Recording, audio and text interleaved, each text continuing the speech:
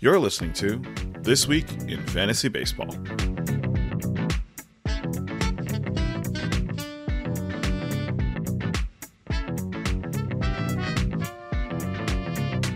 Hello everyone and welcome to This Week in Fantasy Baseball. I'm Lee Keller, joined by John Ka.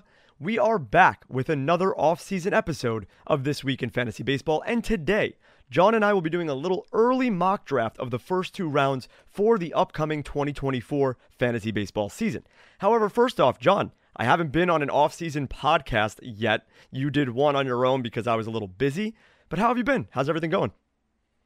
Good. It feels weird to not have a lot of baseball stuff going on. We're kind of in a weird lull. I know there's just GM meetings are happening or something like that, but free agency technically started and nothing's really happening. So, it's kind of a nice little quiet moment, I guess, if you're baseball sicko like us. And I guess it's all going to break loose once winter meeting starts next month. Yeah, I mean, like you said, we are a bunch of baseball freaks where we follow it 24/7. We podcast about it. We play in a billion fantasy leagues. So it's definitely weird to be in a lull.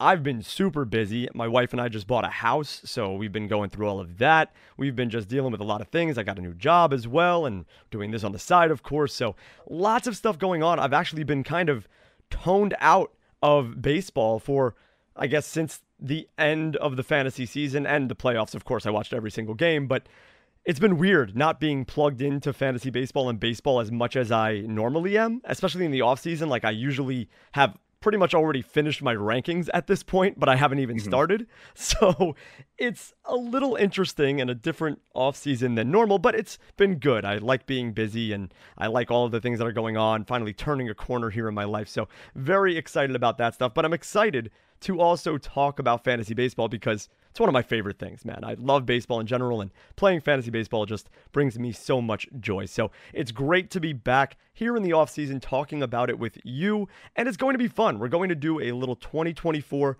early mock draft for fantasy baseball, and John and I are going to alternate taking picks. So John will take the first pick, and then we will just rotate every other pick. It's obviously not going to be a real thing or something that can translate, but it's seeing who we like most in the first two rounds and where we would take them overall, giving some explanation behind the picks. And it'll be a lot of fun to do. But before we get into that, just a reminder that you can follow our podcast on X or Twitter at ThisWeekPL, and you could send us your fantasy baseball questions to our email at thisweekplpod@gmail.com. Feel free to ask any keeper questions, any early draft advice, anything you want to know about fantasy baseball, just send us an email or a tweet. And lastly, make sure that you subscribe to or follow the podcast on whatever streaming platform that you listen to your podcast on. We're on all of them: Spotify, Apple Podcasts, Stitcher. So make sure you follow us on that. And please, if you could, leave us a 5-star review. If you enjoy listening to the show, it would mean a lot to us. So I briefly explained how this would all work, but let me just go over it again. So John and I are going to do a way too early mock draft of the first two rounds for the 2024 fantasy baseball season. How it's going to work is we're going to alternate taking picks, and we're going to base it off of a 12-team league, standard head-to-head 5x5 categories. So the main runs, RBI, home run, stolen base, and batting average, as well as pitching side of things, strikeouts, ERA, whip, wins, and saves. That's how we're going to do it. And before we actually start making picks, John, would you like to tell the people maybe a little bit more of the background on how you like to approach drafts? What do you prioritize? What do you look for? Do you play any favorites in that regard? Is there a specific stat you want to attack early on? What's your whole deal going into a draft? Yeah, so it's kind of funny because my home league is an auction draft. And so I'm actually really terrible at redraft leagues because the whole point with auction drafts is, I prefer doing like a stars and scrubs sort of strategy, right? Where you pay up a lot of money up front for, some stars, and then you fill in your back end with a couple like $1 to $2 picks. Right. And so, you try to get the really good players to cover kind of the majority of your categories. And then you pick guys in the $1 to $2 range who can kind of contribute here and there, but those are guys that you're not really excited to take. So really what that looks like in redraft is I like to take guys who, are going in the first 3 rounds, maybe the first 5 rounds, and take multiple like, let's just hope like 6 guys out of, people who would go in the first 3 rounds in a redraft, and then fill out the back end with guys who are being drafted in like rounds, 15 to 23 essentially. And so when it comes to redraft, it's a little tough because I'm like, wait, I can't get Shohei Ohtani and Kyle Tucker on the same team.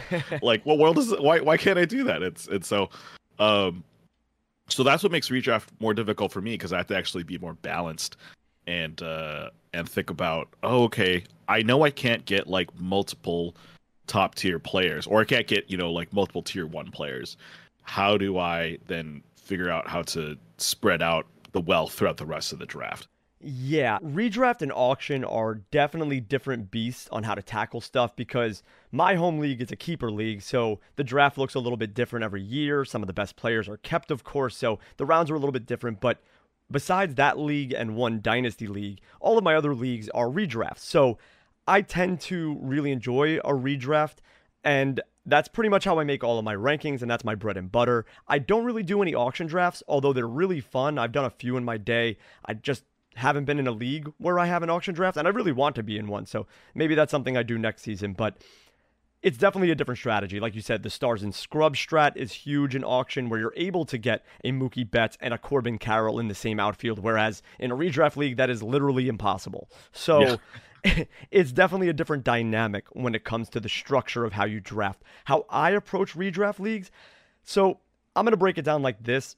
I guess in the last, let's say, 3 seasons, I've prioritized taking bats over pitchers heavily. So I tend to not take any pitchers in the first 3 or 4 rounds. I want to solidify a strong core of offense that I can build around later on in the draft. So I usually will hold off on pitchers, and it's different when you're in those 15-team leagues or 20-team leagues, those industry leagues where people are going to go in certain spots. Those are different beasts, but I'm talking about a 12-team redraft league, standard 5x5. I like to tackle offense early because those kind of talents really don't pop up too frequently later on in the draft or on your wire within the season. So I like to tackle that early on and save the pitchers for maybe the rounds 5 to 12, where I take dart throws on guys that have huge upside. Like last season, I took Luis Castillo in a redraft league in the 6th or 5th round. I took Kevin Gausman in the same range, 5th or 6th round. I took somebody like Jeffrey Springs in the 12th round, which was a little egregious early on last season, but he obviously performed well in those 3 starts he had before he got hurt. So I tend to go for high upside pitching in my drafts, and I tend to attack that a little bit later on. I like to mix reliable arms like, I know I don't like to reference this guy right now, but Lance Lynn, Lucas Giolito. I liked attacking those guys last season in the middle of my rounds. Real reliable guys there. Real reliable guys there. The best sources of reliability, obviously. Yeah. Definitely don't give up a lot of home runs or go on 3 different teams the whole season. So I like to mix those kind of guys, the Charlie Mortons. And I'm obviously referencing really not great performers from last season, but those kind of guys mixed with those high upside guys like Reed Detmers, Jeffrey Springs. I like to do that to build my pitching staffs, because when you do that, you can focus on the hitting early on, and you can easily filter out those pitchers with waiver wire pickups and kind of find your success there. As long as I have 1 or 2 of those main aces to build around, like a Kevin Gausman or Luis Castillo, whoever's going in that 5 to 7 range that I believe can perform like an ace, that's what matters to me, because I can always find good pitching on the wire or later on in the draft. So that's what I tend to do going into a redraft. And then I usually like to take my guys. And when I say my guys is early on in the beginning of the season, I like to write down a few names at certain positions, like maybe 2 names at each position that I believe is going way later than they should be. And a guy that's a great example of that last season, like at first base, if I struck out on all of my targets early on, I had to have Christian Walker. He was a guy I wanted everywhere, and it paid off. He played like a 3rd or 4th rounder, and he was going in the 10th to 12th round range. And I just saw an easy market opportunity there. So that's usually how I like to approach my drafts. Studs at the top, mainly offense, then kind of attack maybe 1 or 2 aces in those middle top rounds, then just start grabbing high upside guys or guys that could take the next step and be someone that performs in the top 5 rounds. So that's usually how I approach things. I know everyone varies when it comes to drafting. There's no perfect way to draft. And I think that's important to know going into our sort of mock draft here. But there is no correct way to draft. There is a bunch of people who make podcasts and industry experts. They can give you advice on who to take first, who to take 10th, who to take in a certain position in the draft and the size of your league of a draft. But it's always going to be different and tailored to your league. So make sure you remember that going into the season. Keep an open mind. Play how you want to play and build a team how you want to build your team, because that's the most important thing. If you can build a team that you know can perform or that you can constantly make better, that's going to be a good team. You have to leave all of your options open and just go into the draft with a plan, but not really a plan, because as John and I know way too well, is you can have a plan going in, and then the second one guy gets taken a little bit earlier than you expected, the plan goes out the window. And it usually happens like round 2 or 3, where the whole plan just kind of goes away. And then you have to kind of free ball it all and kind of understand, hey, I've got to reassess here. So before we get into our actual beginning of this mock draft, we are going to take a quick break, and we'll be back after this. All right, we are back, and it's time to do our mock draft. John, would you like to draft the first player, or would you like to go second? You know what? I really enjoy drafting on the turns, so I'll go second. Okay, so are we going to do it where if I go 1, you go 2, and then at 12 we flip it? You'll go again, and then we'll. Yeah. I'll take the 112 and then the 2-1. Okay, cool. So I will start off the first round with a surprise pick here. I guess people wouldn't be assuming that I'll take this player. It's kind of a wild card, but I'm going to take Ronald Acuna Jr. with the number 1 overall pick. It's pretty obvious, right, everyone? I mean, there's no surprises here. This is the first 1 overall pick that I can remember where it's a no-brainer. Like, since Mike Trout in the early stages of his career, where he was a definitive number 1 and there was no other options, this kind of feels like the same thing. Just to recoup his whole season and let you know what he did, I'm sure you don't need a refresher, but just to remind you, he played in 159 games. He hit 41 homers, stole 73 bases, batted .337 with a .416 OBP, a .596 slug, and a 1,012 OPS. Pretty incredible. He also had 106 RBI and 149 runs scored. He is easily the first pick in your fantasy drafts. Every other bit of information can all be opinionized. This is not an opinion. This is a fact. He will be the number 1 overall pick in your league. And if he isn't, probably change your league, or congratulations on the free money, because that's just stupid in my opinion. It's kind of hard to argue against that, because if he even gets close to his steals projection, which as of now, Steamer is kind of the main one that's out so far. They have projected him for 56 steals. Let's just say he doesn't go insane and he gets like 40 steals. That's still a guy who's got 30 homer power, 40 steals at the top of your draft, and you basically kind of don't need to worry about steals for the rest of like the next 5 rounds. Yeah, and that's a huge thing, right? Like, obviously Acuna is kind of injury prone if we want to really hone in on it. He played 111 games in 2018 when he was called up, so that's excusable. Then 156, which is obviously great. 46 in 2020, which was the shortened season. He didn't play in 14 games. Then 82 in 2021, 119 in 2022, and then played a full season in 2023. So it's not fair to give him the injury-prone label, but he's only played a full season twice, technically. So you have to keep that in mind. But I don't like to basically give someone that moniker, because you can give that to Mike Trout nowadays, where you know he'll miss probably 30 to 40 games. You can kind of just pencil that in, where if you take Mike Trout, you're going to hope for 120 games of the best production. For Acuna, I don't think you could do that quite yet. He was healthy this season. He gets hit a lot, which is always scary and concerning, but I think he's just the no-brainer overall number 1 pick, because like you said, Fangraphs has him at 38 homers, 56 steals, 134 runs, 100 RBI, with a 318 average and 404 OBP. If he even comes close to that, he's easily the number 1 overall player again. And I think they kind of lowballed him. The 38 homers is pretty high. I believe that projection. Like, I think that's good. 56 steals, though, I think he gets 60 plus again. So I don't know about the batting average. The OBP is probably going to be somewhere around 400. He's going to score over 100 runs and have over 100 RBI easily. But the steals, I think, are more. The homers maybe a little less. But regardless, if he goes 30, 50, 100, 120, he's rank 1, and there's no debate. So for me, it's an easy number 1 pick in Ronald Acuna. He's on the Braves, and they have the same team, and they will have the same team for like the next 6 years. So there's really nothing to overthink here.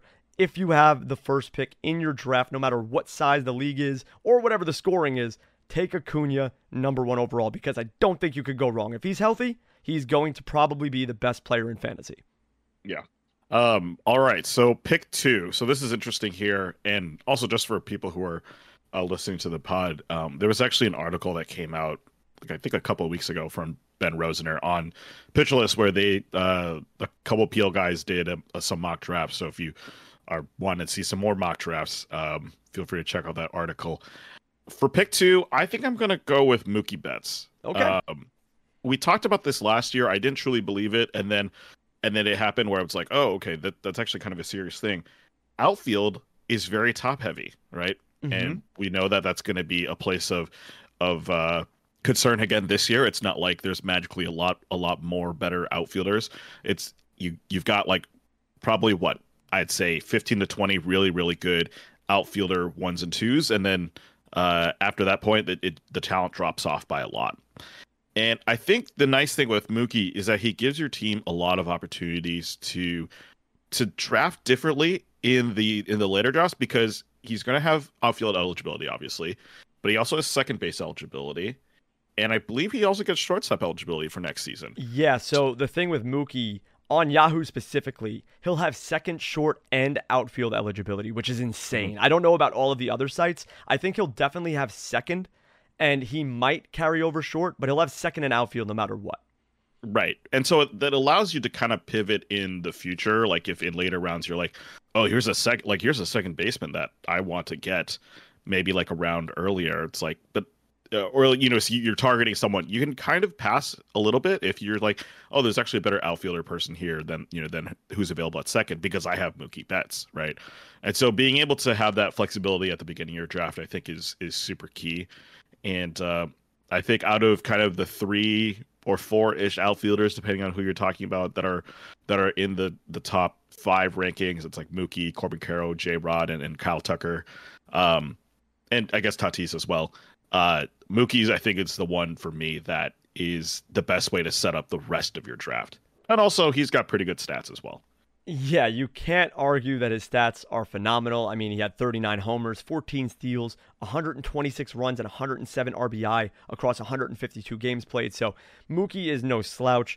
Obviously, the steals kind of went down from what we expect from Mookie. We always kind of pinned him as a 30-30 guy, but now as he gets older, he's actually hitting more homers, which is awesome to see. So if he's a 35-15 guy, that's just as good, especially because of that eligibility. Second, short, and out. And also, there's more information that came out that Mookie Betts is to continue playing second base in 2024. Dodgers GM Brandon Gomes said that he will continue to play second base next season.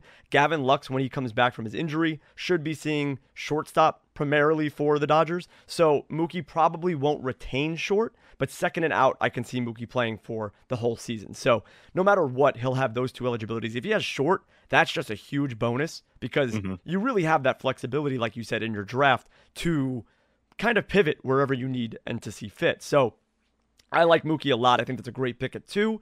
But you left the window open for my actual number 2 pick. Like if I was drafting second, this is who I would take. And it's Corbin Carroll. Really no surprise there.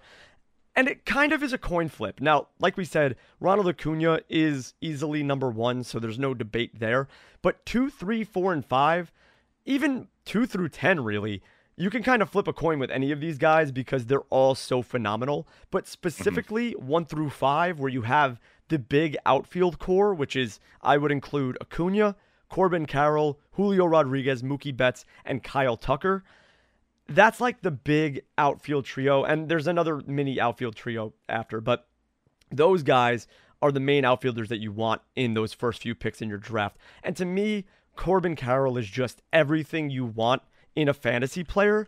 And I think he'll only get better. The only thing that's scary about Corbin Carroll is that shoulder, because if that shoulder does act up again, then maybe he gets injured, maybe he misses time. But once again, I don't want to think too much about that. I don't want to go into the season thinking, oh, this guy's going to get hurt because of a previous injury. No, I want to think that if someone's going to get 160 games played, what's the best result I'm going to get? And Corbin Carroll in his first season in the Bigs went 25 homers, 54 stolen bases, 285 batting average, 362 OBP with 116 runs scored and 76 RBI.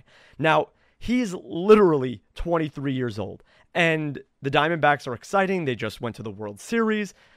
Unfortunately, they lost. It would have won me a lot of money in a bet I made, but I love Corbin Carroll. I love what the Diamondbacks are doing. And I think that the steals stay the same or even increase. I could see him getting over 60. I could see the homers going to 30. So as long as he continues to grow, to get that power in his arsenal, to continue to steal bases and continue to get on base at the clip that he does, I just think he's a force to be reckoned with. Like, the guaranteed steals that you get from Corbin Carroll make him worth it alone. But if he can couple that with 30 plus homers, he's a no-brainer for me at 2, let alone 3. So yeah, with the third pick, I will take Corbin Carroll. And I think it's important to stress, like John said, outfield's very top-heavy. I think it's really important. Last season, I stressed this as well. And the season before that, I stressed third base a lot. Last season, I stressed outfield a lot. I want outfield early because I don't want to have to rely on guys later on in the draft where it's like, oh yeah, I'll just rely on Yandy Diaz or one of these random outfielders that hopefully they break through because they're so inconsistent later on in the draft. I want at least 1 or 2 studs in the outfield if I can get them. So that's why I think the first 5 picks or so are usually outfielders, because this season, just like last season, I think it's very important to prioritize outfielders. All right. Well, pick 4. Surprise, surprise. I'm going with another outfielder. And let's be honest, this guy I kind of like a lot because he has the track record. It's J-Rod, Julio Rodriguez. He had a 30-30 season last year. There's no reason he can't repeat that this year. And for a guy who, if we want to compare him to Corbin Carroll for a little bit, he has more power than Corbin. He doesn't have the speed, obviously. Right. But, let's just say he gets 5 less steals than Corbin and 5 more homers than Corbin. Maybe a little bit of a lower average because, his game is a little bit more power heavy rather than contact. I really like that from a number 4 guy. And like you said, it's kind of a coin flip between a bunch of these players. And I think J-Rod getting him 4 when he could easily go anywhere between 2 to 4, in my opinion, is a really great move. And I think that's why it's actually kind of nice to be maybe number 4 in the draft this upcoming season, because you don't have to worry about, oh, do I need to pick between Mookie or Corbin or J-Rod? It's like, well, I'll just get the guy who doesn't get picked out of these, and I'll be happy regardless. Yeah, that's a great point, because last season it was kind of good to be in that 3 or 4 spot as well, because you had the, I guess, trio of Acuna, then you had Aaron Judge, and then you had who was the Turner. third? Yeah, Trey Turner, right. So You really wanted to go 3 or 4 because whoever fell to you out of those guys, you would just scoop up. And I think that's similar to this as well, where if you get the 4th or 5th pick, you get one bona fide stud and you get a better pick on the turn. So I'd really like the Julio at 4. If I had to rank these 4 picks that we just did in a redraft, I would personally take them: Ronald Acuna, Corbin Carroll, Julio Rodriguez, Mookie Betts. How would you rank those 4? I think we kind of know based on this draft, but yeah. I mean, I'm a sucker for more power, so I think for me it'd probably be Acuna. I mean, I did go Mookie too, so I'll have to stick with that. Okay. I like J-Rod a little bit more than Corbin, only because I think it's easier to find random steals later in the draft, just because of how different the environment is nowadays with stolen bases. Homers is still pretty easy to find, so it's kind of a toss up between the two, to be completely honest. It kind of depends on, do you want to be better in steals or do you want to be better in homers? And I think just with steals, because of the categories league, sometimes you just need 1 or 2 more than your opponent to win. Yep. You don't need to have a guy that can that can get 40 steals. And so I'd rather have the power from J-Rod, so just because homers is always like a really highly contested category in head-to-head leagues. Yeah, that's a great point as well, because once again, this draft that we're doing, this mock draft, is geared towards a 12-team standard head-to-head league, not roto, just head-to-head. And sometimes if you have someone like Corbin Carroll, in my opinion, or Bobby Witt Jr., they can single-handedly win you steals in a week. So that's why I like grabbing the steal-heavy guys first, like the Acuna, the Corbin Carrolls, because power can be found elsewhere. If I can grab a Matt Olson and couple him with Corbin Carroll, then I feel really good about my power and my speed output, because Olson can win me homers in a week and Corbin Carroll can win me steals in a week. So I like doing that sort of coupling. I kind of think about that when I go into my drafts of, hey, who can I pair together to make the best possible outcome, and who could carry me in certain weeks in certain stats. So I think that's important going into your drafts to think about, because that's why I put Mookie Betts fourth. Julio, I think, is better overall than both Corbin Carroll and Mookie Betts in terms of getting consistent homer and steal production. But Corbin Carroll's steals put him way above. And then Mookie Betts has similar power to Julio, but less steals. So I put him a little bit under. But because of the eligibilities, you can kind of bump him up to 2 if you want to. So that's where I kind of have that. But to me, those are the guaranteed top 4 picks in the draft, where it's Acuna, Corbin Carroll, Julio Rodriguez, and Mookie Betts in whatever order you want. So those are the first 4. I think that's what we're going to see as the trend going into 2024, but we could always be wrong. But moving on to the 5th overall pick, kind of left me open here with a few options, and I'm going to take Bobby Witt Jr. And yes, the reason why is because he is third base eligible as well as shortstop eligible.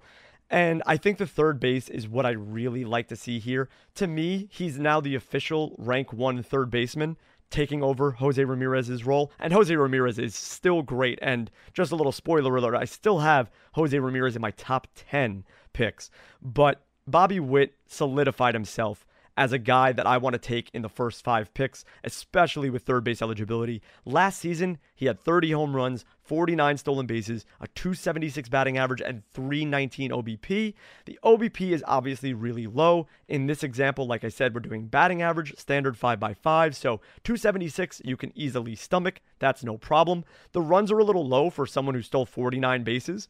It's 97, but that's because he's on the Royals. And the RBI was 96, which is actually pretty high for being on the Royals. But Bobby Witt is just a stud. That's 2 straight seasons where he's been impressive. 2022 is rookie year, 20 homers, 30 steals. This season, 30 homers, 49 steals. He's only getting better. He's 23 years old. I really, really like Bobby Witt Jr. I've really sold myself on him more so lately, because last season I was kind of out on Bobby Witt, because I just saw some red flags. He batted 250. His OBP was low, under 300 last season. Well, sorry, in 2022, I should say. 294 OBP, just not good. So I saw a lot of red flags, but he's also a rookie. And this season, he just thoroughly impressed. So to me, Bobby Witt is the rank 1 third baseman, rank 1 shortstop. You can't go wrong with Bobby Witt Jr., especially in the 5th pick. So if you have a top 5 pick this season, I think you should be beyond happy, because you should be able to get one of the 5 guys we just named. Yeah, I mean, I remember last year, like, Bobby Witt was going kind of in the middle of the first round in a lot of mock drafts in the offseason. I was like, this is crazy, you know? Like, this is a guy who, he showed some flashes his rookie season, but he wasn't like a top 7 pick. And then, lo and behold, he proved everyone who doubted him wrong, because he was incredible last year. And I think I became a believer when he hit a grand slam to lead the Royals over the Twins. So then I was like, oh yeah, that's right. He can kind of generate some offense on this really terrible team. So yeah, Bobby Witt, I really like there at 5. I'm going to go a little crazy at 6. Okay. And this is where I think my personal bias maybe comes into play, my tendency to rely maybe a bit more on projections than feel. I'm gonna go with the absolute YOLO pick of Fernando Tatis Jr. Oh, okay. Is his team going to be good next year? Who knows? Is he actually going to play 160 games? Is he just going to fall while practicing soccer on the Padres outfield and twist an ankle? I don't know. But this is a guy who has legit like 30-30 potential in 141 games last season, 25 homers, 91 runs, 78 RBIs, 29 steals. So imagine if he played 20 more games. Does that get him to 30-30 potentially? The Padres lineup as a whole is probably going to be worse next year, which doesn't help in the RBI department or the run department, frankly, for Tatis. Uh, but I do think that there's a lot of potential here. Like, he could finish the season as the number one shortstop and as a top three player if everything works out for him. Uh, that's the big thing with Tatis, right? It's if everything works, and sometimes you don't want to go for those, wild swings in the first round. But for a guy like Tatis, I'm willing to do it, and so that's what has me picking him at 6. Yeah, so I'm kind of surprised by that pick. So how I'm doing this draft, obviously we're not building a team, right? Like, I have 2 outfielders already. It's a 2-team league at the moment. So Yeah. I'm not really building a team. I'm not trying to tell you guys how to build a team here. I'm just kind of going off my rankings of who I would take and who falls to me and going with the best possible guy on my board that I personally wrote down. So I had Fernando Tatis Jr. at 19, believe it or not. So Wow. Okay. yeah, and the reason for that is not because I don't believe in Tatis or anything like that, because I think he is one of the guys that could easily be rank 1 overall next season if everything clicks, right? Like, he has that potential. But I am personally terrified of the being of Fernando Tatis Jr. because, first of all, he's only going to have outfield eligibility, which isn't a downside Yes. because, once again, outfield is needed. You need those top outfielders. And he's someone that could easily go 30-30 in his sleep, right? But I'm scared of just the random outlier of him possibly, and like I said, I didn't really want to weigh this too heavy, but possibly getting injured, possibly doing something stupid. We saw him get suspended for PEDs, and then he only put up how many homers? 25. 25 homers in 141 games. In 130 in 2021, he hit 42. So, Yeah. I mean, that's 11 less games and nearly, 17 more homers? Like, that's a big difference. So I don't really know if the PEDs were helping him in that regard. I don't want to say definitively yes, just because of one season. But I don't know, man. I'm kind of scared off by Tatis, and I already know the talent is there. And I think at 6, that's a great gamble. Like, I'm not shunning the pick at all, because if you want to win a league, sometimes you got to take picks like that, right? So it's tough, but he batted .257 last season. The Padres might lose Juan Soto. The team around him might get worse. He's injury prone. He was on PEDs. I'm just scared by the enigma of Fernando Tatis. So that's why I have him personally towards the middle or late of the second round. If he falls to me there, I'm all over him. But I just don't want to take the risk that early. But I don't blame you for taking him there because the upside is tremendous. So I like Tatis, but you gave me a pretty much free pick here. I'm going chalk pretty much here. Like I said, I'm just following my rankings. I'm going to go Kyle Tucker. Yep. And it's just kind of obvious. Once again, he's one of the big 5 outfield options that you can get early on in your drafts. And last season, just another solid season. 29 homers, 30 steals, 112 RBI, 97 runs, 284 batting average, 369 OBP. Just as solid as they come. The year before that, 30 homers, 25 steals. The year before that, 30 homers, 14 steals. Always bats around 280. OBP around 350.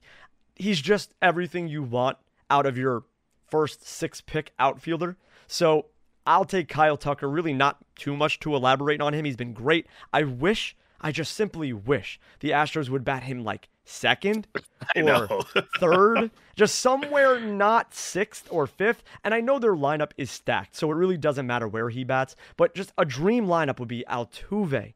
Then you go Kyle Tucker. Then you go Alex Bregman or Jose Abreu, whatever flavor of the week you want to do there. Then you go Yordan Alvarez, and then you do the other guy, either Bregman or Abreu. Just that lineup is so good. Just put Tucker second. I don't want to see Mauricio Dubon batting second or Jeremy Pena batting second. Put Kyle Tucker there. Let him score 125 runs. Just let him go. Unleash Kyle Tucker to the world. So, yeah, I love Kyle Tucker. I think he's a boring pick, albeit, but a better pick that you can make in the first 6 rounds.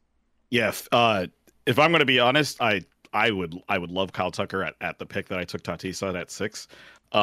My only problem with Tucker is that, like, if you're in a head-to-head league, like, he just goes through dry spells from time to time. Yes, true. He's like he's a great roto player. But then last year in my championship, 2-week championship matchup, Kyle Tucker did absolutely nothing. Yeah.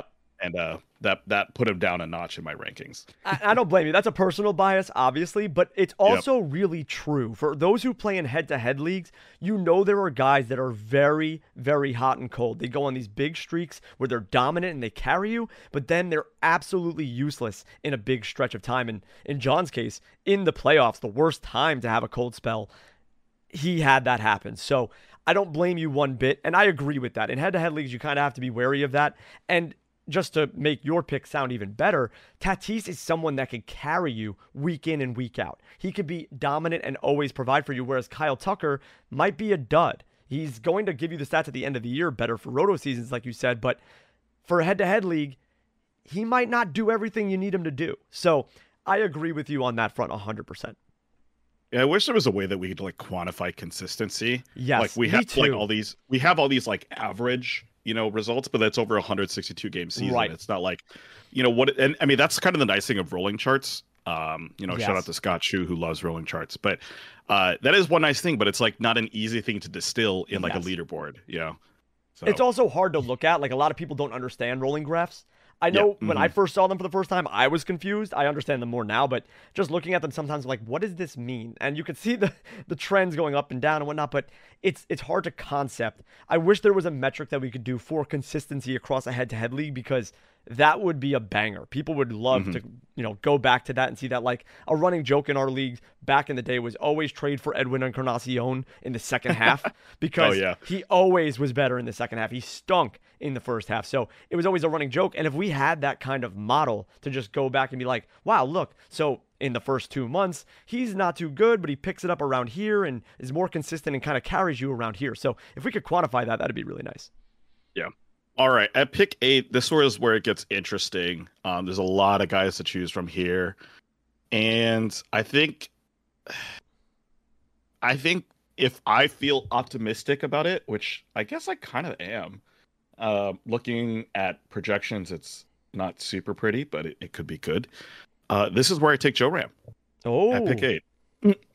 Now, you did have a good case here that Joe Ram is maybe not the best third baseman now, with Bobby Witt Jr. having third base eligibility. But I'm just looking at Steamer projections for J-Ram. 27 homers, 23 stolen bases, 93 runs, 97 RBI. That's not too bad. I will take that as like a near 30-30 sort of guy. Now, granted, J-Ram didn't exactly have the best season last year. I think we could probably pretty much all agree on that. But that being said, I think, maybe we just treat that as a down year and accept the fact that, like, okay, he might not be the most dominant third baseman now, but I think he still is incredibly consistent. And I really like that in a guy that I'm going to take in the first round, despite the fact that I did just take Tatis. But yeah, he had a bad year last year, and that's fine. I think he can definitely bounce back. Now, I do also kind of personally believe that Austin Riley might actually be the best third baseman, but that's neither here nor there. I think if I'm drafting in the first round of my team, I'd rather have something consistent like Joe Ram rather than someone like Austin Riley, who like is really good and has shown flashes in the last 2 seasons of being amazing. But maybe the game's not completely there yet for Austin Riley. Maybe he's just like on a hot streak and might cool down this year. I'd rather believe in the comeback for Joe Ram, for a guy who's done it year after year, than a guy like Austin Riley who's just only done it for 2 seasons. So obviously I love Joe Ram, but if you're going to tell me his down year is 24 homers, 28 steals, sign me up every single season, twice on Sunday. So like I love Joe Ram, and I still think he's one of the best third base options you can have. Like easily, there's no debate. You could argue that he's better than Bobby Witt. I mean, you truly could, just saying, hey, Bobby Witt, isn't as consistent. We've only seen 1 or 2 seasons from him. Like, you can make a lot of different arguments, but Joe Ram is one of the best fantasy assets that you can have. And I thought you were going to go a different route, because I would have easily taken Joe Ram next as well. So I have Joe Ram 7th in mine. So I love that pick for you. I think you crushed it. Obviously, that's someone that is so reliable. Now, 80 RBI and 87 runs is definitely something low from a guy in the first 10 picks. And that's because the Guardians had a pretty bad team around them the whole year, and a down season from Andres Jimenez, and just overall not a great season for the Guardians. But Joe Ram is elite. And even with that bad team around him, he still had 80 plus RBI, 80 plus run, a 282 batting average, 356 OBP, and 24 homers, 28 steals. So, yeah, sign me up for Joe Ram all the time. I think he's an incredible pick. I don't think you could go wrong going with Joe Ram. And if that's his down year, I can't wait to see next year because he is just a stud. The other thing, too, is like on a fantasy perspective, right? Like, you're like, oh, wow, Austin Riley had 37 homers last year. Why wouldn't you draft the guy with more homers? Well, it's because Austin Riley had 3 steals. Yep. And Joe Ram, like you said, had, 28, right? Yep. Like there's a definite possibility that Joe Ram has another 30-30 season. And Austin Riley has like a 35-1 season, right? Yep. And for fantasy purposes, especially at third base where steals are really hard to come by, I'll take the guy who can maybe give me 25, possibly 30 steals, rather than the guy who can give me 37 homers, maybe a little bit better average, but no steals at all. And that's why I have, for third base specifically, I have Bobby Witt and Joe Ram as 1 and 2 by a lot, to be honest. The next tier is the guys that hit home runs and don't steal many bases and are just kind of consistent at this point, right? Rafael Devers, Austin Riley, and Manny Machado. Those 3 guys, they're not going to give you tons of steals. Machado more so than the other 2. But you're probably going to get between 30 and 40 homers, probably 40 on their best season, 30 on their worst, and you're going to get 100 plus RBI, and they're just going to be consistent and steady. And you want those guys. But Joe Ram gives you consistent production from all sides. He's a 5-tool player. You just want a guy like that and Bobby Witt as your third baseman if you're picking this early. Yeah, and I should also say, like, this is a 5x5 league, right? But you and I both play in OBP leagues. Yes. And my league also has slugging. I can't remember if your main league has slugging as well. No, as a it doesn't have slugging, but OBP. Yeah. Yeah, so my main league is a 6x6 league. So when it comes to guys like Austin Riley, they actually have a lot more value because now they're contributing not just in average, but now they're contributing OBP and slugging, right? And so that's way more categories that guys like Devers, guys like Austin Riley, even guys like Manny Machado have. But then when you're in a 5x5 category, you only have one average category, right? It's just average. OBP isn't part of it. Slugging's not part of it. So really how good of a hitter you are is nice, but that steals category is just so much more important in a 5x5 league. Yeah, and just to compare really quickly, Austin Riley to Joe Ram, right? So Joe Ram had a 282 batting average last season. Austin Riley had a 281. Pretty much the same. Joe Ram had a 356 OBP. Austin Riley had a 345. Pretty close. Slugging, Joe Ram 475. Austin Riley 516. Pretty close. OPS, Joe Ram 831. Austin Riley 861. So very similar, but Joe Ram gives you those steals. And I think in that scenario, Joe Ram's just the better fantasy asset. Now, you're going to get more RBI from Austin Riley, probably more runs scored, but I just think that Joe Ram is a better asset due to those steals. Right, totally. So now with Joe Ram off the board, this opens my floodgates for what I'm calling the big 5.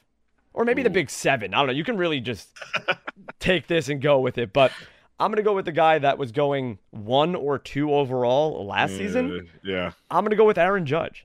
And if he was healthy this entire season, he was on pace to have a better year than when he broke the AL home run record. So, yeah, I'm going to just disregard the fact that Dodger Stadium had a cement wall under their wall and broke Aaron Judge's toe. And if that didn't happen, I think Aaron Judge would have relatively been healthy because he was healthy every other moment except for when that freak accident happened. So give me Aaron Judge because there is no one besides maybe less than a handful of people that can do what he can do. And I'll take that any day of the week in the middle of the first round. I mean, this guy, just in 2022 alone, hit 62 homers, had 131 RBI, batted .311, and had a .425 OBP. Insane. This season, in just 106 games, had 37 homers and 75 RBI with a .406 OBP. I know this is a standard 5x5 with batting average, which he batted .267, but still, give me Aaron Judge. You can debate this spot. I think this is where all the debates will happen in your draft, is the kind of 8 to 12 range on who you want to grab. And I think it's going to be mainly based on your team construction. But give me Aaron Judge because his skill set is not really replicable by any other person. So I'll take Aaron Judge there. All right. Well, I'm glad you took Aaron Judge because I get to pick the first baseman off the board at pick 10, and I'm gonna go with Freddie Freeman. Some people might be like, well, why did you want to go for the guy with more homers? Again, this is a 5x5 league. Freeman is one of those rare, like, contributes at an elite level in all 5 categories. And you're like, steals? Really? It's like, yeah, actually, like, Freeman's steals numbers, like, they were 13 stolen bases is his projection from Steamer. Last season, I'm trying to figure out how many steals he had. Last season, Freddie Freeman had 23 steals. Stolen bases. Yep. Yeah. So Matt Olson had 1 last season. So Yep. yes, he did hit 54 homers, which is insane. But besides that, Freeman was actually had him in runs, 131 and 127, was down in RBI, obviously, but had 22 more steals, and his average was almost 50 points higher than Matt Olson. So there's definitely arguments for Matt Olson here. I'm not saying that he's a clear number 2 compared to Freddie Freeman. Again, I think it's just kind of the conversation of when you're comparing a guy like Joe Ram to Austin Riley. Do I want the guy who can contribute in all 5 categories, or do I want the guy who will like dominate in like 2? And I think right now at this stage in the draft, at the end of the first round, when you're kind of going for a little bit more sure things, I'd kind of want the guy who's going to help me in all 5 categories. Yeah, so I think Freddie Freeman should be the first baseman off the board. I don't think that's a surprise, and you taking him here is exactly what should happen. I think Freddie Freeman is critically slept on in drafts, and I don't think he will be this season, but he always goes towards the end of the first, where he really should go in the front of the first, because not many first basemen do what he does. Now, I will make an argument, because you brought up that the steals were better, but Freddie Freeman is so inconsistent with steals. He had 2 in 2020, 8 in 2021, 13 in 2022, 23 in 2023. Olsen is always reliable. He's going to get between 0 and 4 every season. So, no, Freddie Freeman is obviously better all around. I can't argue with that kind of consistency. Yeah, I mean, we're talking about consistency here. I think it's very important to know I'm going to get 0 to 5. I might get 5 or 25 from Freeman. I don't know what's going on. So, so in reality, obviously that was a joke. But I think Freddie Freeman is by far the best first baseman for fantasy. I mean, just last season, he had 131 runs, 102 RBI, 29 homers, 23 steals with a 330 batting average. I mean, you can't really go wrong with that. He's batted 300 for the last 4 seasons. He's had over 20 home runs for the last 3 seasons. He's had 100 RBI or more in the last 2 seasons. He's had over 115 runs scored in the last 3 seasons. So overall, you can't get more consistent than Freddie Freeman, and I think that's just an excellent pick where you took him, and I think that's where he should go, right in the middle of the first round. I don't blame you if you take Freeman over Joe Ram. I don't blame you if you take Freeman over Bobby Witt. I don't blame you if you take Freeman over Kyle Tucker. Any of that range is fine. Freddie Freeman is an amazing first base asset, and I think he should be the first off the board. Now, man, this is hard. So I'm going to actually go opposite, just to make it so that you don't have to take a second first baseman and I don't take another outfielder, which I've got like 5 at this point. But I will take Matt Olson right after you take Freddie Freeman. I think I would normally go Yordan Alvarez in this scenario if he was available, but just for the sake of you not taking 2 first basemen, like I said, I'm going to go with Olson. I think he deserves to be the second first baseman off the board. And you can argue with him and Pete Alonso that they're very similar players and they kind of yin-yang when it goes to who's going to have a great year. So I think this is Olson's career year, right? This is clearly the outlier year where he batted 283, his highest ever. 389 OBP, highest ever. Slug 604, I would say highest ever, but in 2017 in 59 games, he had a 651 slug. But throwing that out, 604 slugging, highest of his career. 139 RBI, 20 more than the highest in his career. 54 homers, pretty much 20 more than the high in his career. So all across the board, these stats are the highest of his career. This is clearly a career year. Is he capable of doing this again? Absolutely. Of course. And that's why I'm taking him here, because if he does do anything similar to this, he might outproduce Freddie Freeman. Do I think he will? Probably not. But it's the closest I can get, and an asset like this, kind of similar to Aaron Judge, when no other first baseman can do this, I want that skill set. So give me him. And one thing that's kind of unspoken about with Matt Olson is his consistency. And the only person who pretty much out-consistencies Matt Olson is Freddie Freeman in this regard. Freddie Freeman's last games played, I mean, I don't want to just list them all, but I'm going to. From just 2011, okay? This is wild.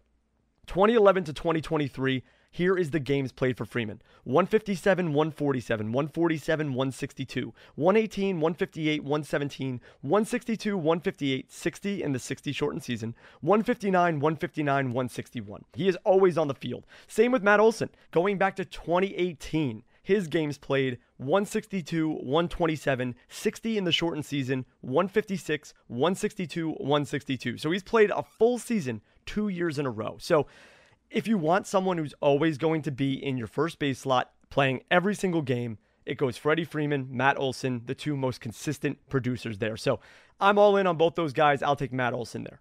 So with me taking Olson, that marks the 11th pick in the draft, and we're coming up to the turn where John will get 2 picks.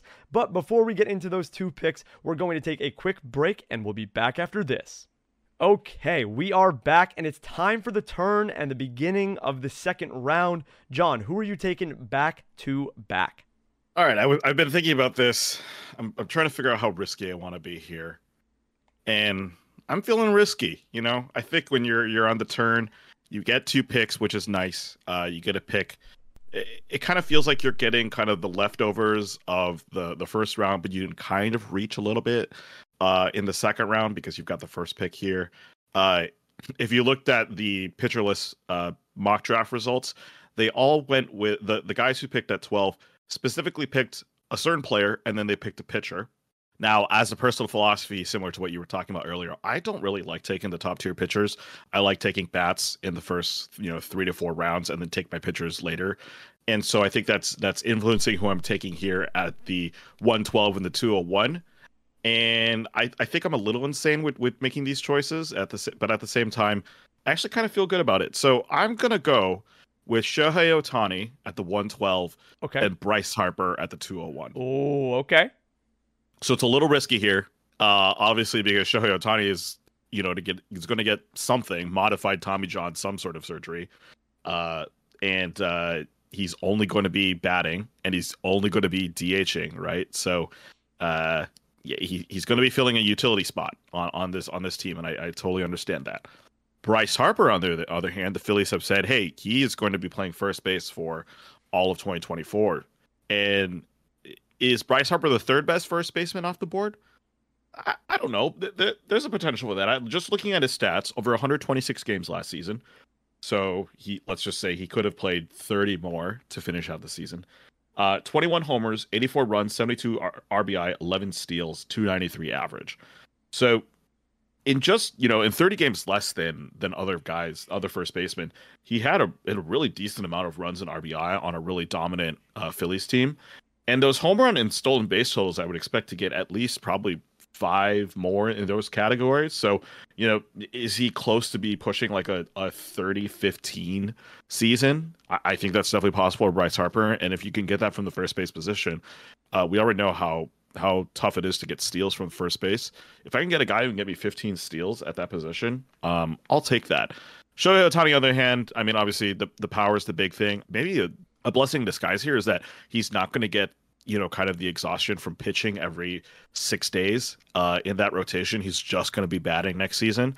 Maybe he pitches at the end of the season, but I highly doubt the Angels are going to, or not the Angels, whatever team signs him is going to risk him in that way. So he's going to be the full-time DH for, let's just call it, hopefully 150 games next season. And if I can get that type of hitter, and Ohtani's, obviously, probably still one of the best hitters in the game, even with this modified elbow injury. I think that's a really good pickup at the end of the first round. Yeah, I couldn't agree more. It's so hard. Like, I first of all love Bryce Harper. So he was going in the first round, even like the top 3 picks in some seasons, after he won MVP and all that stuff. He's such a good player, and it looks like he's back to normal after the surgery and all the issues he had. So it looks like he's back to normal. And it stinks that he won't have outfield eligibility because I think I would rank Bryce Harper a little bit higher as well if he had outfield. Because he has first base, Yes. he's kind of in that lump sum of Matt Olson and Pete Alonso and maybe Vlad Jr. on the lower scale. So Hmm.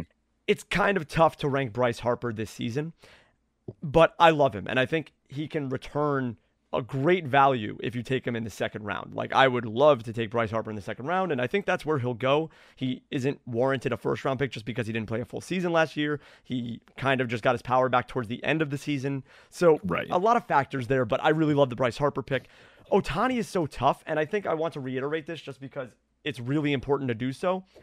If this was a season where Ohtani was going to pitch and hit, and your league has him as one player, then Ohtani probably is your one overall. Yes. So Completely. just remember that. But this is a 2024 early mock draft where Ohtani will only be DH. And I think what really hinders him is that he is only a DH. So you have to play him in a util spot. And most leagues have one or two util spots. And right off the bat, you'd be clogging up that util spot with someone. Now, is there a better util option? Probably not. So it makes you feel good about that. But it really does stink that you can't really have any versatility when it comes to Ohtani for next season because he will only be batting and only be the DH. But, I mean, he's a guy that hits 30 homers, steals 20 bases or more. He's just so reliable and so good that you really can't pass up that talent towards the end of the first round or the beginning of the second round. So I don't blame you there. I had them both ranked pretty similarly. I had Harper 13 and Ohtani 14 for next season. So you pretty much took them in the same range. For me, with my next pick, the second pick in the second round, I'm going to take someone who I mentioned before, Yordan Alvarez. I just think that he is one of the most consistent power hitters that you can get. I don't think we've even seen his best season, his ceiling. He obviously has some trouble staying healthy, but he bats in the heart of the order for the Astros, one of the best offenses of the last, 5-6 seasons. You just can't go wrong with Yordan. On his regular season, he's going to hit 30 to 35 homers, have over 110 RBI, score probably 80 to 100 runs. You just really can't go wrong with Yordan Alvarez. So that's who I will select. I think he's so consistent. I think he's one of the best options as long as his knees hold up and his hands hold up. If he holds up, he's going to be a great fantasy contributor. And I think we can really see a Matt Olson type season from him one of these years, like 50 plus homers, 130 plus RBI, 320 batting average, 450 OBP, something crazy out of Yordan. So I think the ceiling is really high for him, but the floor is even higher. So I like Yordan Alvarez there. All right. Well, in the third pick of the second round for me, this was the team that I drafted Freddie Freeman on, I believe. I am going to take Juan Soto. Obviously, there's been a lot of rumors on if the Padres are going to trade him, and it definitely looks like he's going to be leaving San Diego. And this is a guy who, I don't know. I mean, could we say that Soto had a down year this year? I don't know. What's your opinion on that? Yes and no. It's really hard because my best friend in my home league had Juan Soto. And he would constantly tell me, he's like, man, Soto is a beast towards the end of the year. But when he had him in the middle, he did nothing. He really did nothing. He was slumping. He was struggling. But he still ended up playing 162 games, which is a feat in its own. So good job. Congratulations, Juan Soto. But he had 35 homers, 109 RBI, 97 runs, and had a 275 batting average with 410 OBP and also 12 steals. So 35-12, when you look at those stats at the end of the season in a roto league, for instance, you're happy with that. That's kind of what you want from Soto, maybe a higher batting average, but you pretty much just asked for that kind of season because that's what you want out of him. I mean, you can't really call it a down year because in 2019, which was his best season, he hit 34 homers, had 12 stolen bases, 110 RBI, 110 runs, 282 batting average, 401 OBP. So that was his best season. And it's really similar to this season. So was it a down year? No, but it felt like it because he started so slow. So that's the hard part for me. I mean, he's capable of hitting 350. In 2020, he hit 351 in 47 games, 490 OBP. He hit 313 in 151 games in 2021. So you want to see more of a 300 batting average with that 450 plus OBP.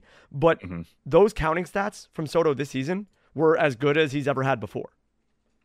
Yeah, I was looking at them. I was like, man, I remember like there was a good like month-long stretch where Soto was doing absolutely nothing, and he was Yep. kind of a trade piece that people were Yeah. trying to get rid of on their teams. Yep. And yeah, and then you look back, it's like, oh yeah, it was 35 homers, and he had over 100 RBI, and so yeah, I think Soto here in the second round makes a lot of sense. He could have easily gone in the first round, but I think a lot of people who had them on their had Soto on their rosters last season probably shying away just a little bit because they're like, yeah, he was like a nothing burger for like a month and a half, and it was completely unreliable. And then yeah, you look at the final season stats, he was like, huh, he was actually pretty good. And so if he repeats that this season and he's just a little bit more consistent, and maybe he gets onto a team that I don't know, is in a more hitter friendly park, maybe that results in a little bit better stats for Soto, and I'll take that in the second round. Yeah, Soto was going to be my next pick. So definitely right on cue, right on brand where you took him where he should go. I believe Juan Soto is not washed. I know a lot of people were like, oh, Juan Soto stinks when he started off going slow. And Yeah. I don't believe that at all. I think he's one of the best hitters of our generation. And I just think Soto is incredible. We don't know where he's going to play. If he's on a better team, then fantastic. Or if the Padres just kind of figure it out with all the talent that they have, and if they all can be healthy, I mean, that lineup is really scary. So I think Soto is a great fantasy option, but he definitely belongs in that early second round, not the first round, because he could be someone that just is a complete dud at any given time or not give you the counting stats that you want. So Soto is tough to really put a pin on, but I think that's the right range to take him. Now, for my next pick, this has been a debate that I've been having, and we talked a lot about this last season with Corey Seager, where he should be taken around the likes of Aaron Judge and Yordan Alvarez and Freddie Freeman because he has a very similar skill set. He does kind of the same things, but this is the range where I kind of want to buy back in on Trey Turner, and this is where you're looking at shortstops, and there's three shortstops that should probably go around each other, and that's Trey Turner, Corey Seager, and Francisco Lindor. And this has been a debate that when I knew we were doing this episode where we were doing this mock draft, I kind of struggled to decide whether I want to put Turner over Seager or Seager over Turner or Lindor over both of them. I really just didn't know. And ultimately, I ended up putting Trey Turner at the top. Obviously, his steals aren't as elite as they once were because of newcomers like Corbin Carroll and Bobby Witt and Julio Rodriguez. Like 30 steals isn't as impressive as it once was when Trey Turner was doing 30-30 type stuff. But Trey Turner is still Trey Turner. And I think after the first full season in Philly, he's going to be more comfortable. I mean, since the fans gave him a standing ovation when he was struggling, he went on a rampage. He looked much more like the Trey Turner we drafted and wanted to see the stats from. So I really believe in Trey Turner, and I believe in a Trey Turner bounce back next season. So as the second shortstop off the board, right? I mean, I guess we're counting Mookie Betts. So Mookie, Bobby Witt, and the next shortstop off the board, I think I have to go Trey Turner. So that's my selection. It's hard. It's going to be a debate all offseason. Turner, Seager, or Lindor. And I'm going to go Turner here. Yeah, I think Turner probably has the most upside out of the three. I agree. Right? Like, the thing with Seager, I think he's probably going to be the most consistent out of the three. Yes, absolutely. And I think he's going to get drafted later in this draft by one of us. And then Lindor's kind of the X factor, right? I'll let you draft him just for funsies. I appreciate that. But he is kind of the guy who is like, he doesn't have the highest numbers out of the three. He's not the most consistent out of the three, but he could end up having the best stats out of the three just because Seager somehow gets hurt or Trey Turner goes into another slump, and then all of a sudden, hey, Lindor, that's right, he's actually a good player, and then it kind of works out. So looking forward to see where he goes. In the fourth pick, this is the team that I drafted Joe Ramon, I believe. Yes. So again, this is kind of going against what I personally think should happen, but I think if you're in a normal redraft league and you're not like a pitcherless sicko like us, this is where you take Garrett Cole. Yes, absolutely. If you want to get that elite pitcher, I think it makes sense right here.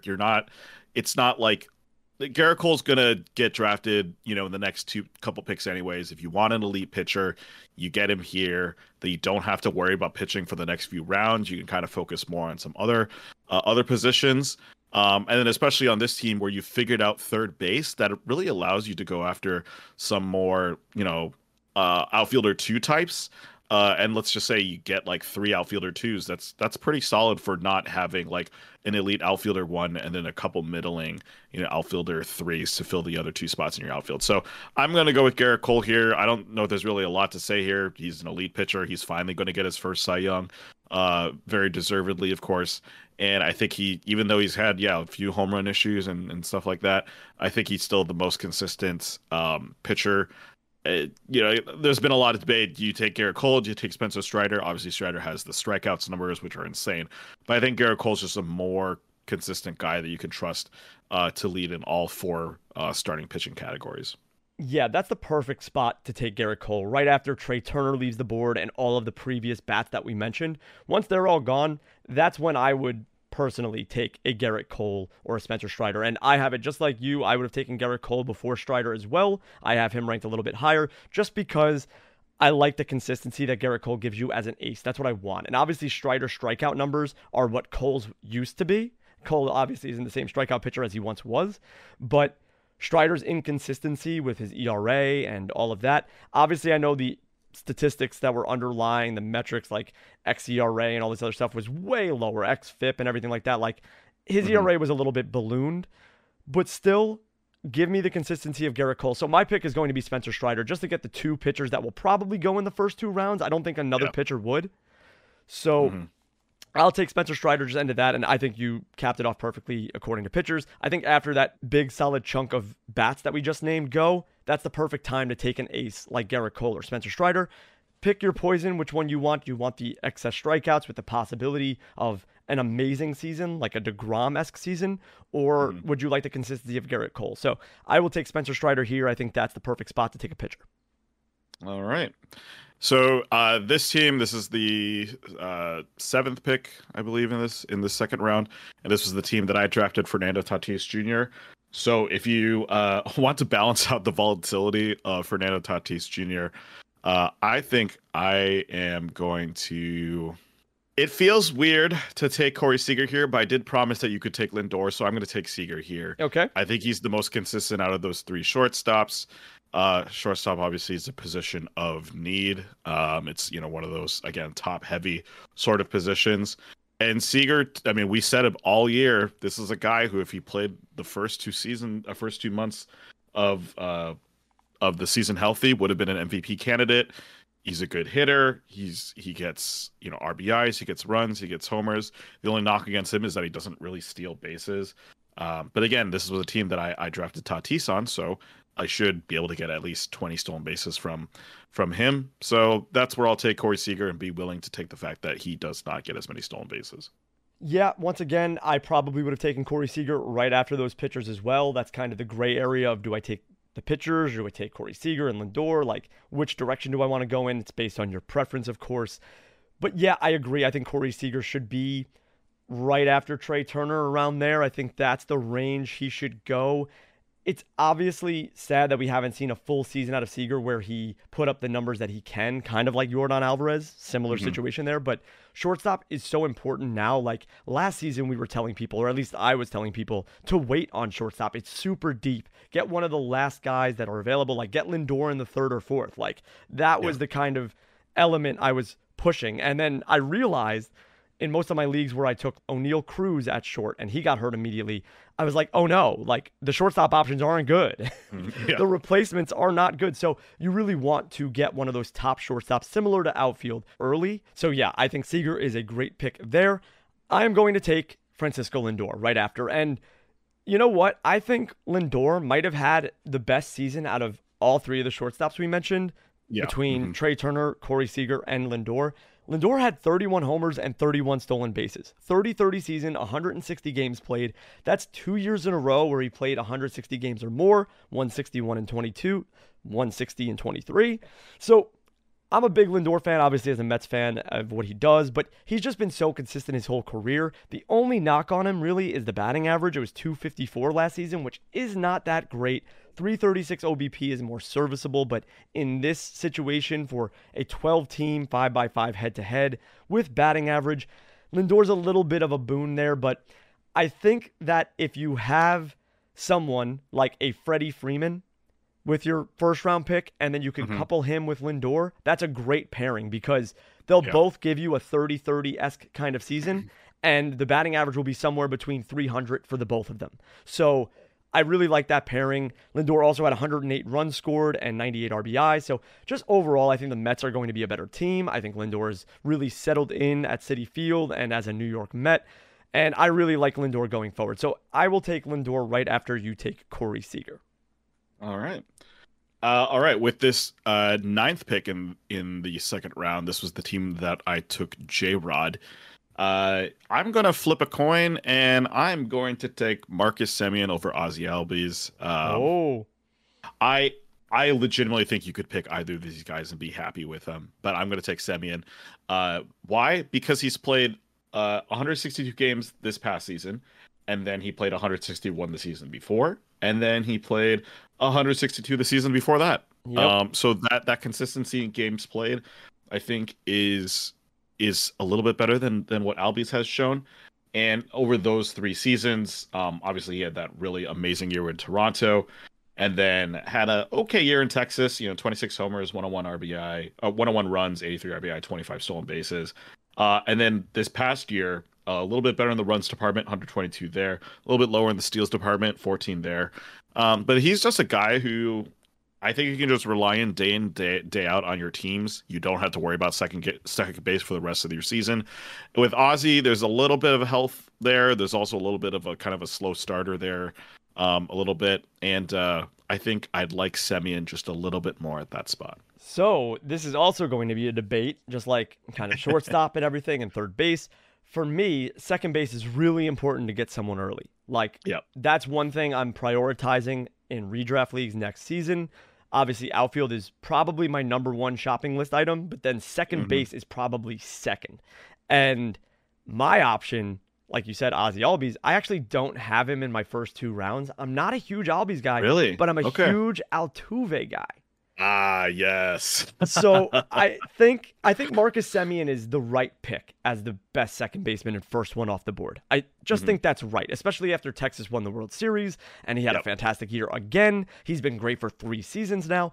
I don't think you can go wrong with Marcus Semien. However, Altuve only played 90 games this season, and that was because he missed 2 months due to an injury that happened in the World Baseball Classic, which you can't control. It's out of his control. A pitch hit him on the wrist, and he missed 2 months. Other than that, he was relatively healthy, and in that time, in the 90 games that he played, 17 homers, 14 steals, 311 batting average, 393 OBP. He also had 51 RBI and 76 runs. That's 90 games. He missed 70 games.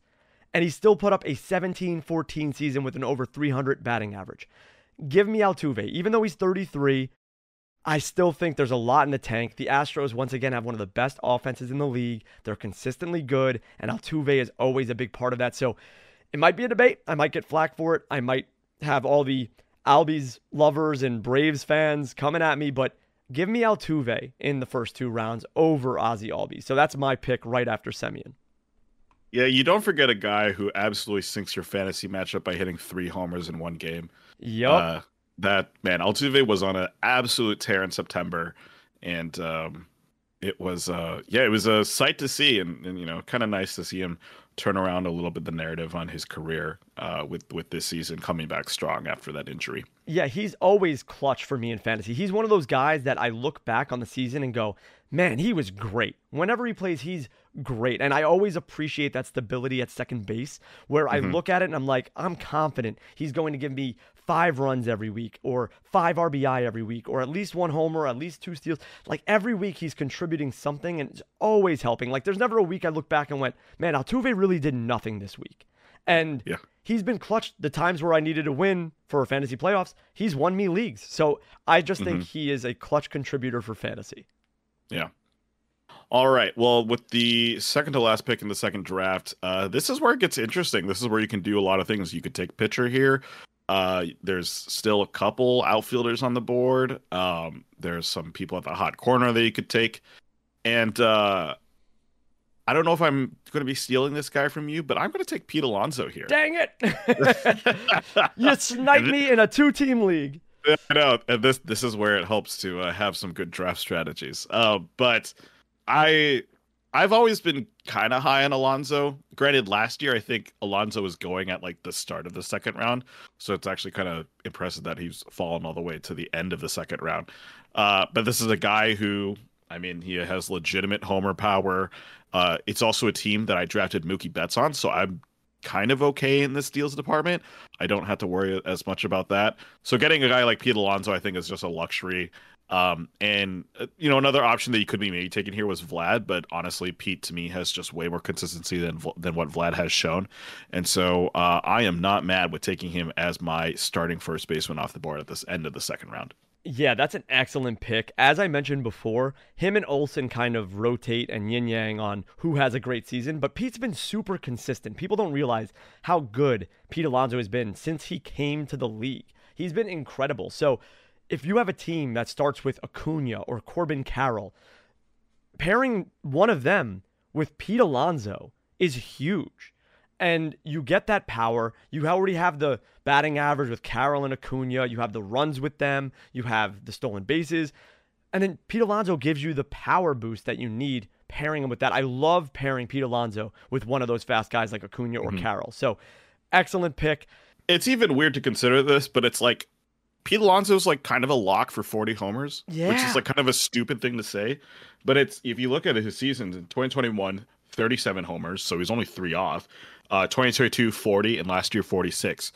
So if you're telling me that, is there a chance that Alonso's going to go for 40 again this season? I think that's going to happen unless he gets injured. So being able to have that kind of power coupled with like those speed guys that you're talking about, I think is just such a nice thing to have. Yeah, he could easily hit 50 homers in a season. I wouldn't be shocked if Pete Alonso does. He did it in his rookie year. So I would not be shocked if Pete put up a 50 homer season. And I think the worst outcome is he hits 35, which it's so rare to say a player's range is 35 to 55, right? Like, I don't see him hitting less than 35. So it's just so consistent for the power from Pete Alonso that I think it's just an excellent pick. And that leaves me with the final pick in round 2. And obviously in this situation, if you're drafting in the first spot, you have Acuna. So what pairs well with Acuna? And before I make my pick, I want to give some honorable mentions to guys that didn't get picked that could easily fit into these rounds. That's Manny Machado, Austin Riley, who I won't be selecting, Bo Bichette, Michael Harris II, Randy Arozarena, Luis Robert, Ozzie Albies, Vlad Jr., Mike Trout even. For pitchers, Corbin Burns, Zach Wheeler, Luis Castillo, Kevin Gausman, Blake Snell after this season. All those guys could be selected, but there's 2 guys on between here. And I think that I'm going to go with the safe one rather than the fun one. But I really want to go with the fun one. But the fun one would have been Elly De La Cruz. Oh, you're a believer. I've been a huge believer. I am on the whole Elly De La Cruz train. I love what he brings. I think that he makes a big leap next season. I think we see some great things out of Elly. So I believe it. But I would like to get him in the 3rd. I don't think it's going to happen. I think if you were drafting from the 1 spot, he's not going to make it back to you if you don't take him in the 2nd round. I don't think he comes to your 4th pick. I mean, obviously, you loop around. You could take him with the 1st pick in the 3rd round, of course. But I think if you don't take him right here, that turn, he's not coming back to you. So you have to kind of take him in this spot. And honestly, I think I would go Acuna, Elly, and then this guy who I'm going to draft. But for the sake of the end of the 2nd round, I'm going to take Rafael Devers. Yes. And I just love Devers. He's so consistent. He's one of the best third base options. And if you're pairing him with Acuna, it's the perfect spot for him because Acuna is going to give you 60 steals, probably. He's going to also give you 30 homers, probably. And he's going to give you a great batting average. Devers is going to do the same thing. He's going to give you 30-plus homers, a good batting average. He's going to score a lot of runs, get a lot of RBI, and he's not going to get you any steals, but you have Acuna for that. If you split it between the both of them, you're probably going to get somewhere between 60 and 70 homers, and you're going to get 60 to 70 steals between 2 players, and your batting average is probably over 285. You can't beat that. So I will take Devers there, but on the turn, I'll take Elly De La Cruz. Even though we're not doing the next round, I'm taking Elly with that pick because it's fun. But I think that's a really solid 2 rounds of drafting. And I think we really didn't pick outside of my rankings. My rankings, actually, my 1 to 24, you didn't grab someone that was an honorable mention for me. You didn't switch anything up. Like, the first 24 picks were all taken that I wrote down between you and I. So I think that really speaks volumes of what the consensus is going to be for the first 2 rounds. Obviously, some guys can jump up and you can replace maybe Altuve with Albies, or Alonso with Riley, or Devers with Riley or Machado. So you can interchange some of these guys, but I think the top 24 is pretty solid. And honestly, going into the draft, I'm kind of confident in the first 2 rounds of getting a great start to your team.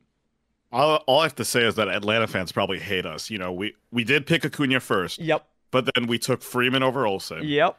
We took Joe Ram over Riley. Yep. I guess. And then Devers over Riley as well. Yeah. Devers over Riley as well. And then we took Altuve and Semien over all these, and no Michael Harris. So yeah, they obviously. Yeah. They're going to be pretty Michael heated. Harris is another conversation. Yeah, but, yeah. Yeah, and then we took Garrett Cole over Spencer Strider. So yeah, you're right. You're right. We dogged the Braves. I'm sorry, and that's not because I'm a Mets fan. It's just preference for fantasy. I promise.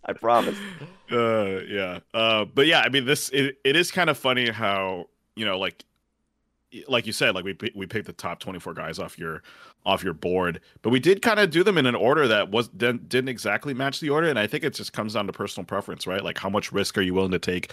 Are you the guy that takes a pitcher in the first 2 rounds? But I think both you and I, if given the choice, actually probably wouldn't take a pitcher in the first 2 rounds unless it just absolutely made sense, And so, am I going to have a team that has Garrett Cole or Spencer Strider on it this season? Probably not. Am I going to, maybe load up on 2 outfielders in the first 2 rounds of the draft? That might be likely. I wouldn't be surprised if I went with that strategy, especially if I'm drafting kind of at the end of the first round.